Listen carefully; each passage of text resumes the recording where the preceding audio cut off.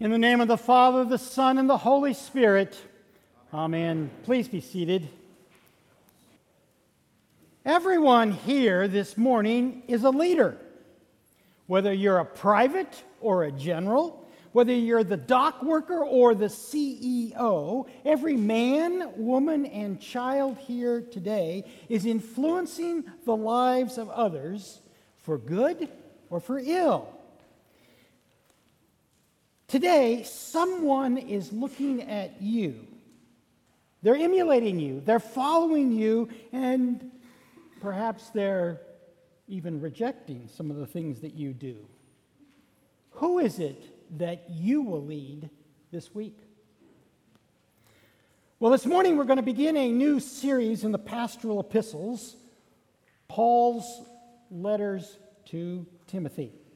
And anyone who's ever been part of a group or gone to work on Monday morning knows that all leaders are not created equal, are they? There are some leaders that are so gifted that following them is a great joy. And there are other leaders that might seem to us as if they couldn't take the dog out for a nightly walk. Now, some experts argue that leaders are born and not made. Nevertheless, not millions, but billions of dollars are spent every year by the government, by the military, by corporations, and even by churches to train leaders.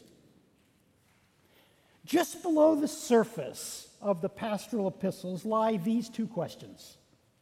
What does it take to be a leader? And how does the leader do his or her work? Whether Timothy was a natural-born leader or not, we cannot know. Whether he even wanted the role or it was thrust upon him, it's difficult to say.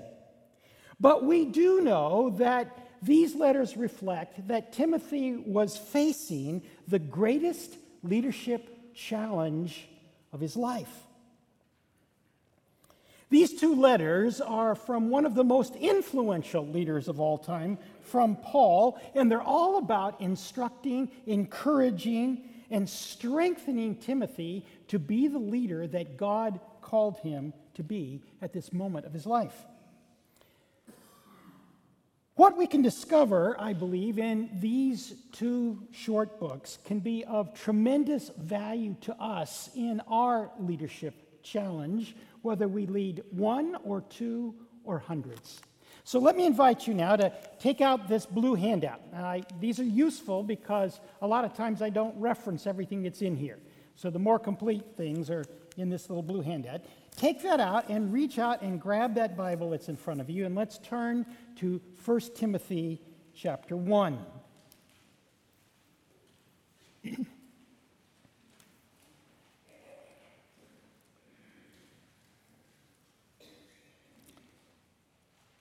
1 Timothy chapter 1, and let's begin at verse 1. Anybody have the page number? What page number was that on? 991. There's where we are. Great. 1 Timothy chapter 1, verse 1. Paul, an apostle of Jesus Christ, by command of God our Savior and of Christ Jesus our hope, to Timothy, my true child in the faith, grace, mercy, and peace from God the Father and Christ Jesus our Lord. Well, who was this Timothy that Paul is writing to? Do we know anything about him? Well, we do know that this first letter of Timothy was written about the year 63 AD. And 13 years earlier, Paul had been conducting a missionary campaign in what we now call Central Turkey. That is, about the year 50. And in the year 50, Paul came to the city of Lystra, and he encountered a young man there who was perhaps 14 to 16 years old. Timothy was a third-generation Christian who was then living with his widowed mother.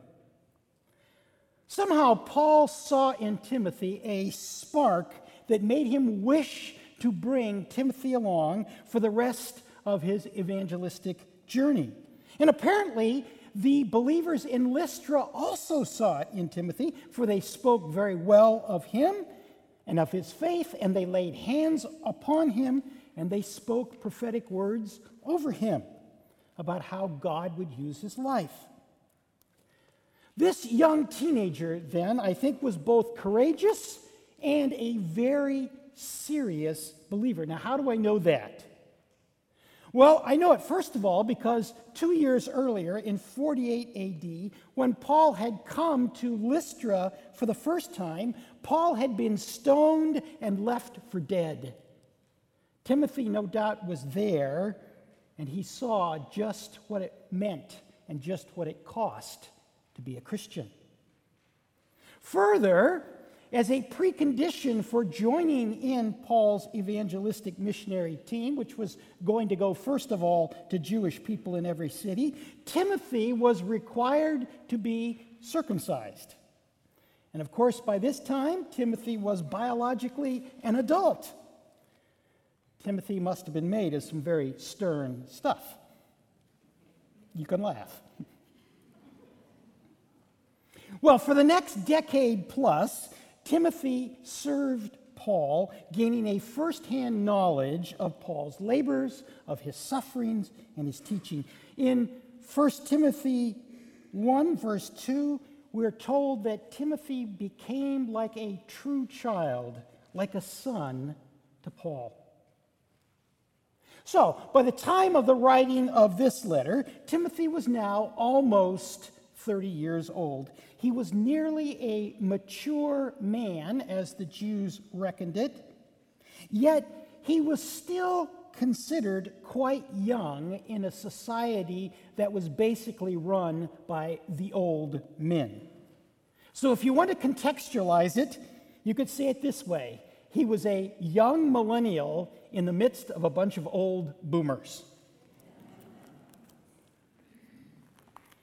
So, what was Timothy's role, and what had Paul asked him to do? We'll look at chapter 1, verse 3. As I urged you when I was going to Macedonia, remain at Ephesus so that you may charge certain persons not to teach any different doctrine, nor devote themselves to myths and endless genealogies, which promote speculation rather than stewardship from God that is by faith. Now, this was a very big assignment for any person, let alone a young millennial. Ephesus was the third largest city in the entire world. It was a vitally important center of Christianity. It had a critical role of influence for all the churches in central Turkey, and even beyond that, across the Aegean Sea over to Greece. Additionally, as a port city, what Christianity was and what was taught at Ephesus would be carried all the way around the Mediterranean. So this young man had been asked to set to rights this church, but the success of his mission meant far more than simply the success of the church at Ephesus. The world was watching. Well, if you look at the list of bishops from early days, from the early church, sometimes you'll find Timothy listed as the first bishop of Ephesus. Well, we could say that he was, or we could say that he wasn't a bishop. Certainly, Timothy wasn't a bishop in the same sense that we have bishops today. Here's why he wasn't. We know that elders already existed in Ephesus and were operating many years before the letter of 1 Timothy was written. If you look in Acts chapter 20, you recall that there Paul called together all these elders from Ephesus to speak with them as he was passing through the area. Now, today, bishops are chosen by the people from among the elders. The New Testament word for elders is the word presbyters. Yes, our Presbyterian friends, yes, okay? The New Testament word for elder was presbyter. In the Old English translation, that came out as priest, and that's how we get the term priest today for us in the Anglican Church. Today, bishops are elected by the people from the collection of the presbyters or the priests. Then they are confirmed in their election by the people by the whole collection of bishops from the province. Now, this collection of bishops is what we call the College of Bishops. This process of confirmation following the election of the people serves to confirm that the new bishop will be in what we call the apostolic succession, following the spirit and the teaching of the apostles. So Timothy really wasn't a bishop like we get our bishops today, for he certainly wasn't chosen by the people and he wasn't confirmed by anybody. Yet, Timothy was a bishop in the sense that he was left in Ephesus with an apostolic mission, as an apostolic representative by an apostle to fix some very critical problems. So, however you want to think of him, as bishop or not, think that Timothy had some very big shoes to fill.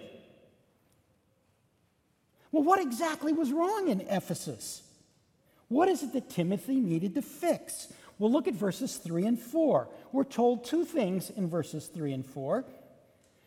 There were certain ones that said that were, one, teaching falsely, and two, they were giving heed to myths and endless genealogies. Now, what does that mean? What was false and what were these myths? We'll look at verses 6 and 7.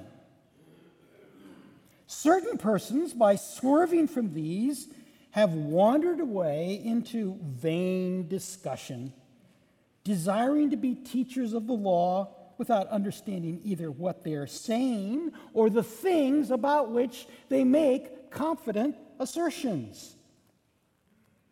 Apparently, these false teachers had cast themselves as teachers of the Old Testament Jewish law. And they were handing out these lists of do's and don'ts.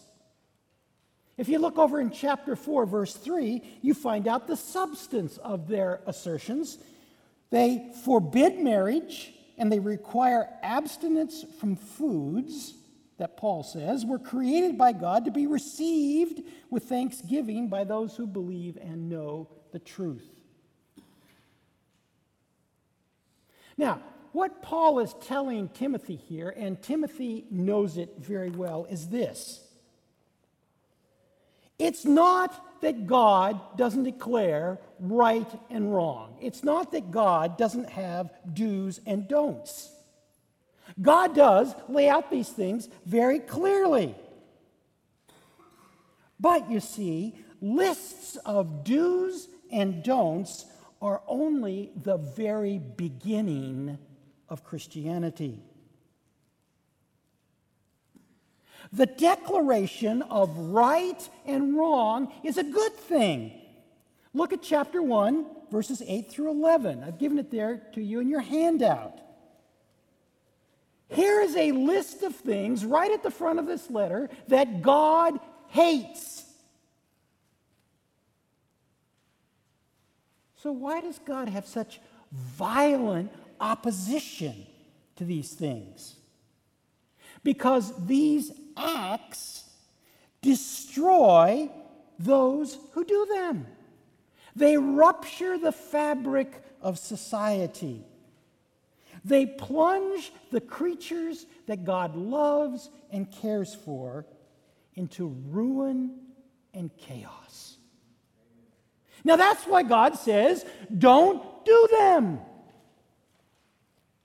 But friends, that's only the first half of the gospel. In our baptism, we pledge that we will turn away from such things. But we also pledge that we will turn toward Christ. You see, if you make the substance of your religion only a turning away and not a turning toward, you will have an empty and powerless and unattractive religion. And that is the kind of religion that these false teachers were peddling. And that's why they had to add a bunch of foolish talk to it to make it palatable. To get people to buy into their dead religion, they gave it the appearance of life and transcendence with smoke and mirrors and silly myths. But Paul reminds Timothy, in contrast to all that, our religion is something else indeed. We begin with a message that condemns us, that holds us accountable, and we all know that very well. We all know what we were and why we need to turn from that life. But we also know Him to whom we are turning. And we know the goal toward which we're pressing. It's there. Look at chapter 1, verse 5. This is the goal of our religion. The aim of our charge is love that issues from a pure heart and a good conscience and a sincere faith. Our aim is love that fulfills every requirement of the law, that is full of the presence of the Holy Spirit. Love that transforms our hearts. And this love produces purity and a clean conscience and an unhypocritical faith. This then was Timothy's mission. It was a huge task. It was leading people, the people of Ephesus, to set their whole lives and minds and hearts into a right relationship with God's law and God's love.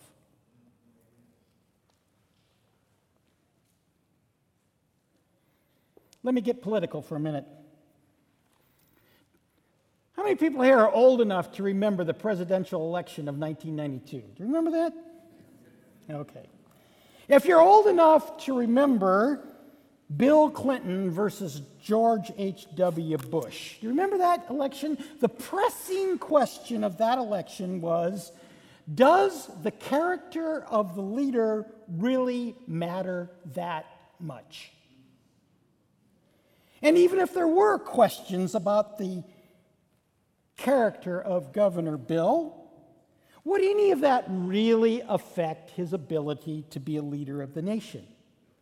If you recall, the outcome of that election was, the majority answer was, no, character doesn't matter. It's solely a personal issue.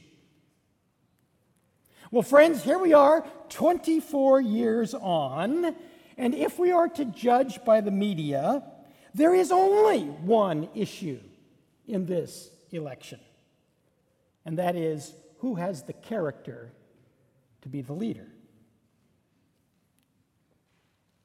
To be fit for the difficult and complex challenges of leadership, the ones that faced Timothy, above everything else, Paul addresses the character of the leader. Now, Paul might have spoken about education or training or stature or charisma or charm and good looks, but no, Paul addresses the question of character of the leader. What then is required in the character of a leader? And Paul instructs Timothy, and by example, he instructs us.